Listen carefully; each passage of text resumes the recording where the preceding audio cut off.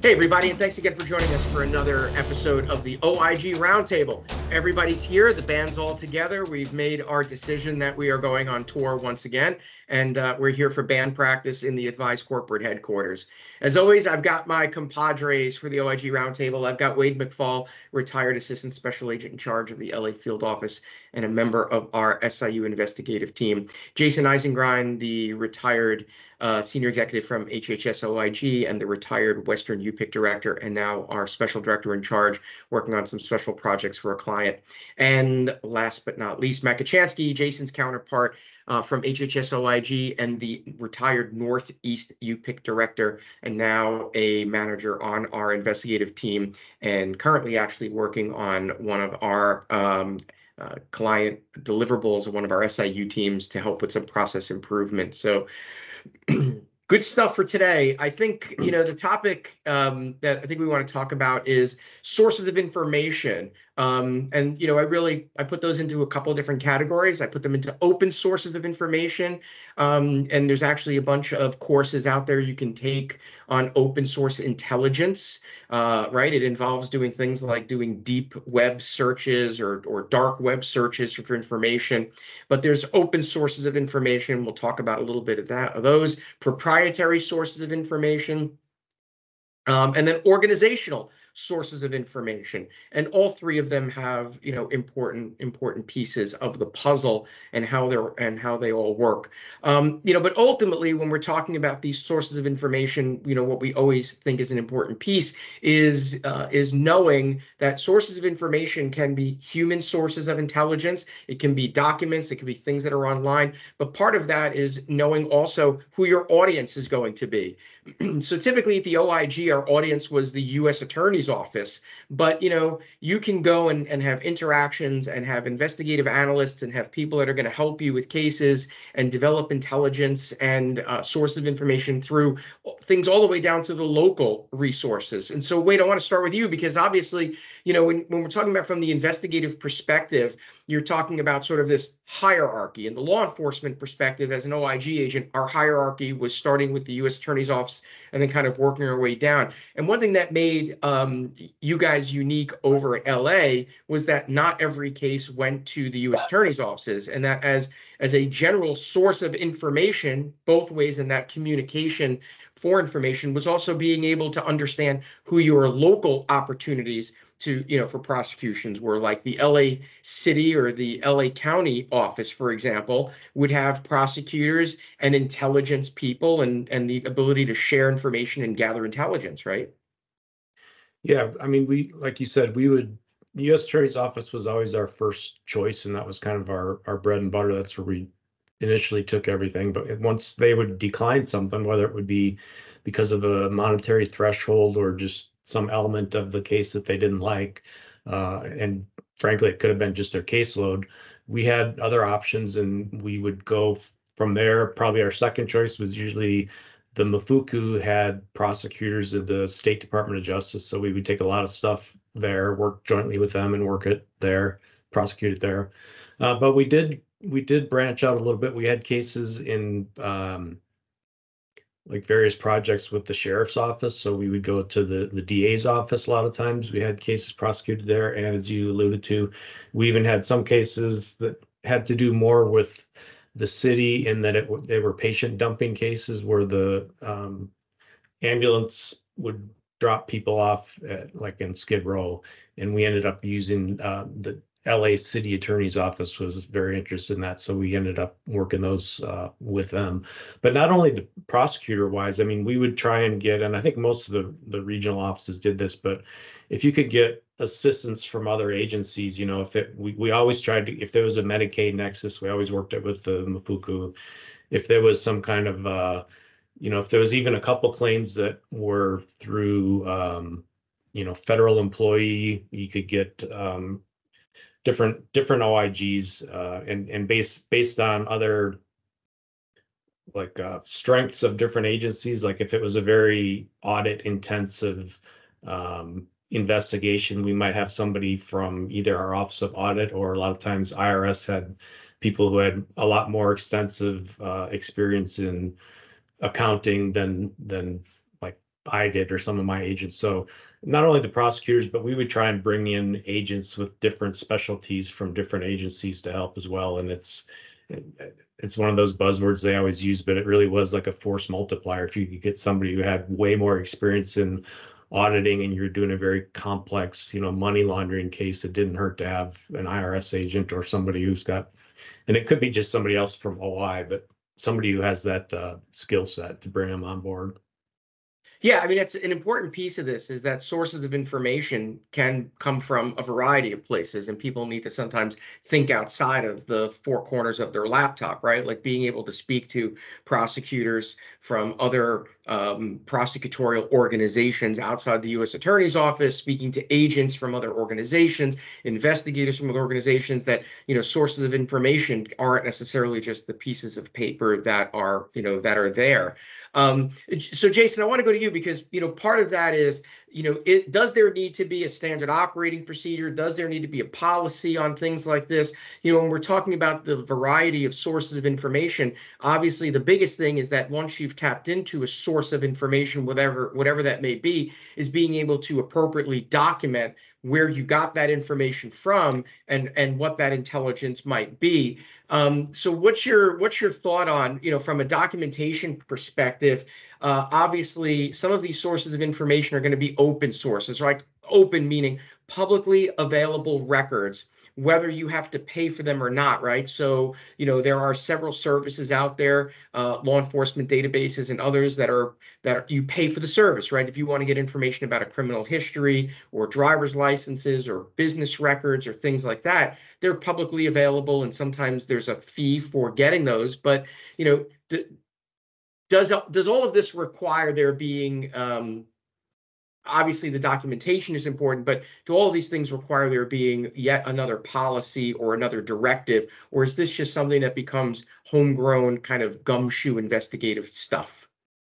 I think that we have to realize that investigation is a profession. It isn't something that could be done through artificial intelligence. It's not something that you can just,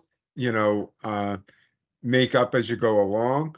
So, there has to be a reliance on the competency of the investigators. And along with that would go significant training about sources of information, amongst other things. But certainly sources of information is a core component of conducting a solid investigation. On that being said, though, there should be definitely some policy about it, but then there should be some templates. There are going to be certain sources that just, have to be done always, right? Like, checking the OIG exclusion list on a website, that's one example, getting the Secretary of State record. And you mentioned about internal sources. So certainly you're going to want to be able to get those, the contract or the provider enrollment form. And of course, that all has to be documented in the case file. Right. And so the one thing that you brought up, which is an important piece, is, what are the internal documents, right? So some of that's going to be, we'll call that proprietary. And so, Matt, I want to go to you because when we're talking about a lot of that stuff, proprietary and organizational, you're working right now with Jaysen on a bunch of process improvement things. And we're doing some process improvements even in-house here.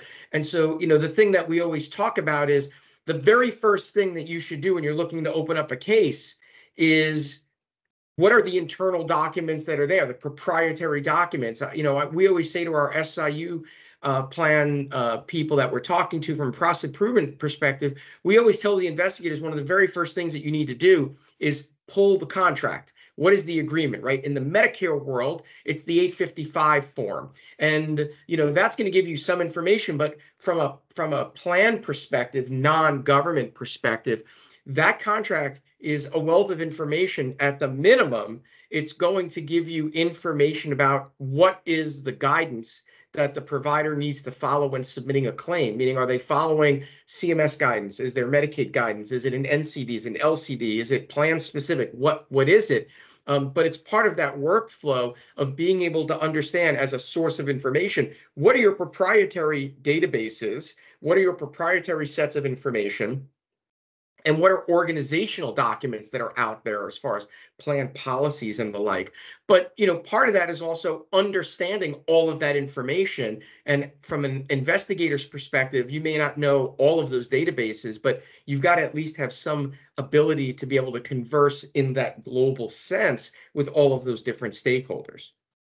Absolutely correct. I mean, you can't underestimate the importance of getting the contract or the enrollment form or credentialing papers or whatever they might say, whatever they might be called, namely because in some instances, it'll have special provisions to allow a specific provider to do certain things that are usually against the policies of the corporation or the plan. But for this provider, it's allowed. And we've come across many cases where we get to the goal line and all of a sudden they pull out their contract and it says, oh, we're allowed to bill this way. And it just goes up in smoke. Getting that up front is hugely important. What else is important in that type of documentation are associations. Look to see who are the corporate officials, who is the billing, the billing service for that provider. They should be all listed on there. Who is the registered agent for the Department of State papers that they file for incorporation? All of those things can be built into a larger case because we've had many cases where, whether it's the registered agent or the contact person or the billing person, are in common amongst many providers where there's nothing else in common except all the billing or most of the billing is suspect. Oh, here's the link. And if you want to make a better case presentation to whatever prosecutor you're taking it to, you show them that the scope of the fraud is bigger and you're able to visualize that through some link analysis that you've created through public or organizational paperwork that's available to you. It makes a huge difference in how the case is viewed by the prosecutors because you're raising ROI, you're raising the scope, you're raising the breadth of it just through showing how it's all interconnected. The other thing is some of the stuff you might be able to get from your plans or through for the federal government through the MACs, prior education, prior overpayments that might have been paid, program integrity history of that provider within those plans. That goes a long way toward escalating the case in the eyes of whoever you're presenting it to or whatever actions you're going to be taking against that provider because it's showing they had prior knowledge. Yeah, I don't know. When we've talked about this, I think we've run it into the ground many times, but we've had these very lengthy discussions about in the CMS space, the targeted probe and education, the TPE, and how that information can be inordinately valuable in trying to prove intent, right? The first time you do something, it's a mistake. The second time, it's an accident. The third time, it's from intent. And so having that prior education becomes a very important piece of the puzzle because you're showing that this provider's already been admonished or educated about it, previously. Yeah, I mean, from a sources of information perspective, I think that oftentimes internal information is oftentimes greatly overlooked, or the value of free information. Oh, so Jaysen, I want to go back to you to kind of wrap this up. Is that one of the things in talking about this is, and Matt kind of brought this up, is common threads and common links, and this whole premise of the straw ownership. And so, back in January, a new law was passed called the Corporate Transparency Act. Our general counsel, Julie Janeway, and I did a very quick video primer on this in January. You can get it off of our YouTube channel where we talk about it. But there's been a lot of talk, a lot on LinkedIn. Every lawyer and their mother has been talking about it because it's such an important piece of the puzzle. And a lot of smaller practices that really don't have effective compliance plans, that don't have a robust internal compliance auditing function, are going to be in a position where they have to do some of this filing. And so the issue involving straw ownership and a lot of that public records and creating those links. And last week we talked about the $2 billion catheter fraud schemes and how 6 or 7, 4 or 5 businesses across 7 states that all were seemingly interconnected, can be a piece of that puzzle. And you really can't discount the importance of that straw ownership and being able to get to the bottom of some of that through public sources. So Jaysen, for that final piece of the puzzle, and I know that the law enforcement liaison becomes a piece of this, but also having someone in-house as kind of an investigative analyst or an intelligence analyst can really help put some of those pieces of the puzzle together at a fairly low price point, because you're dealing with a lot of, potentially publicly available information, included with your internal proprietary information, can really help to shape who the owners of a company are, and maybe that cross-pollination that goes on in those fraud schemes. Well, your point about basically fractional ownership of a position is really key here, because many SIUs can't support having a dedicated full-time 40-hour-a-week law enforcement liaison, maybe a 40-hour-a-week data analyst. It could be any number of medical review services. They're all expensive but necessary services. And so there is an advantage to going through the rent versus buy analysis. Do you buy a resource, meaning that you have someone in-house, or you borrow it fractionally from some entity like Advise? And that said, getting back to your point about the straw ownership, the case only gets much more solid, and this Matt's really good information as well. It only gets much more solid when you can show that there's a network of players in this. A standalone subject, it's an important thing that you want to mitigate, but the reality is, when you see that there's a conspiracy, even if it's not fitting the definition of the law, but rather the concept of people working together to perpetrate a crime, it gives you, at the very least, great witnesses that you're going to want to encounter and document. So long and short of it is, but you're going to need to be in the field. You're going to be speaking to these people and documenting the information that they have. Yeah, I mean, I think, look, from the straw ownership perspective, I worked on a very large case involving mail order diabetic testing supplies, and the owner of the company moved on to doing mail order topicals, lidocaine and the like. And what this individual was doing was he was going out and he was buying up failing pharmacies around the country. And we talked about this last week, through a change of ownership, right? Maintaining the ownership. But what he was doing was he was creating new LLCs in the States, and he was putting, as the managing member of the LLC, he was putting those in the names of employees that worked for him. And so, if you actually looked at the LLC paperwork, the actual owner wasn't on any of the paperwork. It was in the name of an employee. And honestly, I was able to piece that together because I had a couple of in-house Medicare documents. I had some 855 forms. I had some, they had a DME company. So I had some of the stuff from the National Supplier Clearinghouse on sites. And so we were developing through entirely a combination of publicly available information and in-house information from CMS. We had the names of a bunch of people that were key employees of the provider, outside of any of the law enforcement interactions that we had to get names of people and state-related databases and things of that sort. I was able to make connections with primarily public information and some inside information from CMS to be able to identify these straw owners. So you can do this stuff with just a little bit of ingenuity, a little bit of, forward thinking. Things like LinkedIn, for example, where people list the company that they work for. I think, I was able to identify probably a dozen employees, and a good chunk of those employees wound up having their names on LLCs in different states.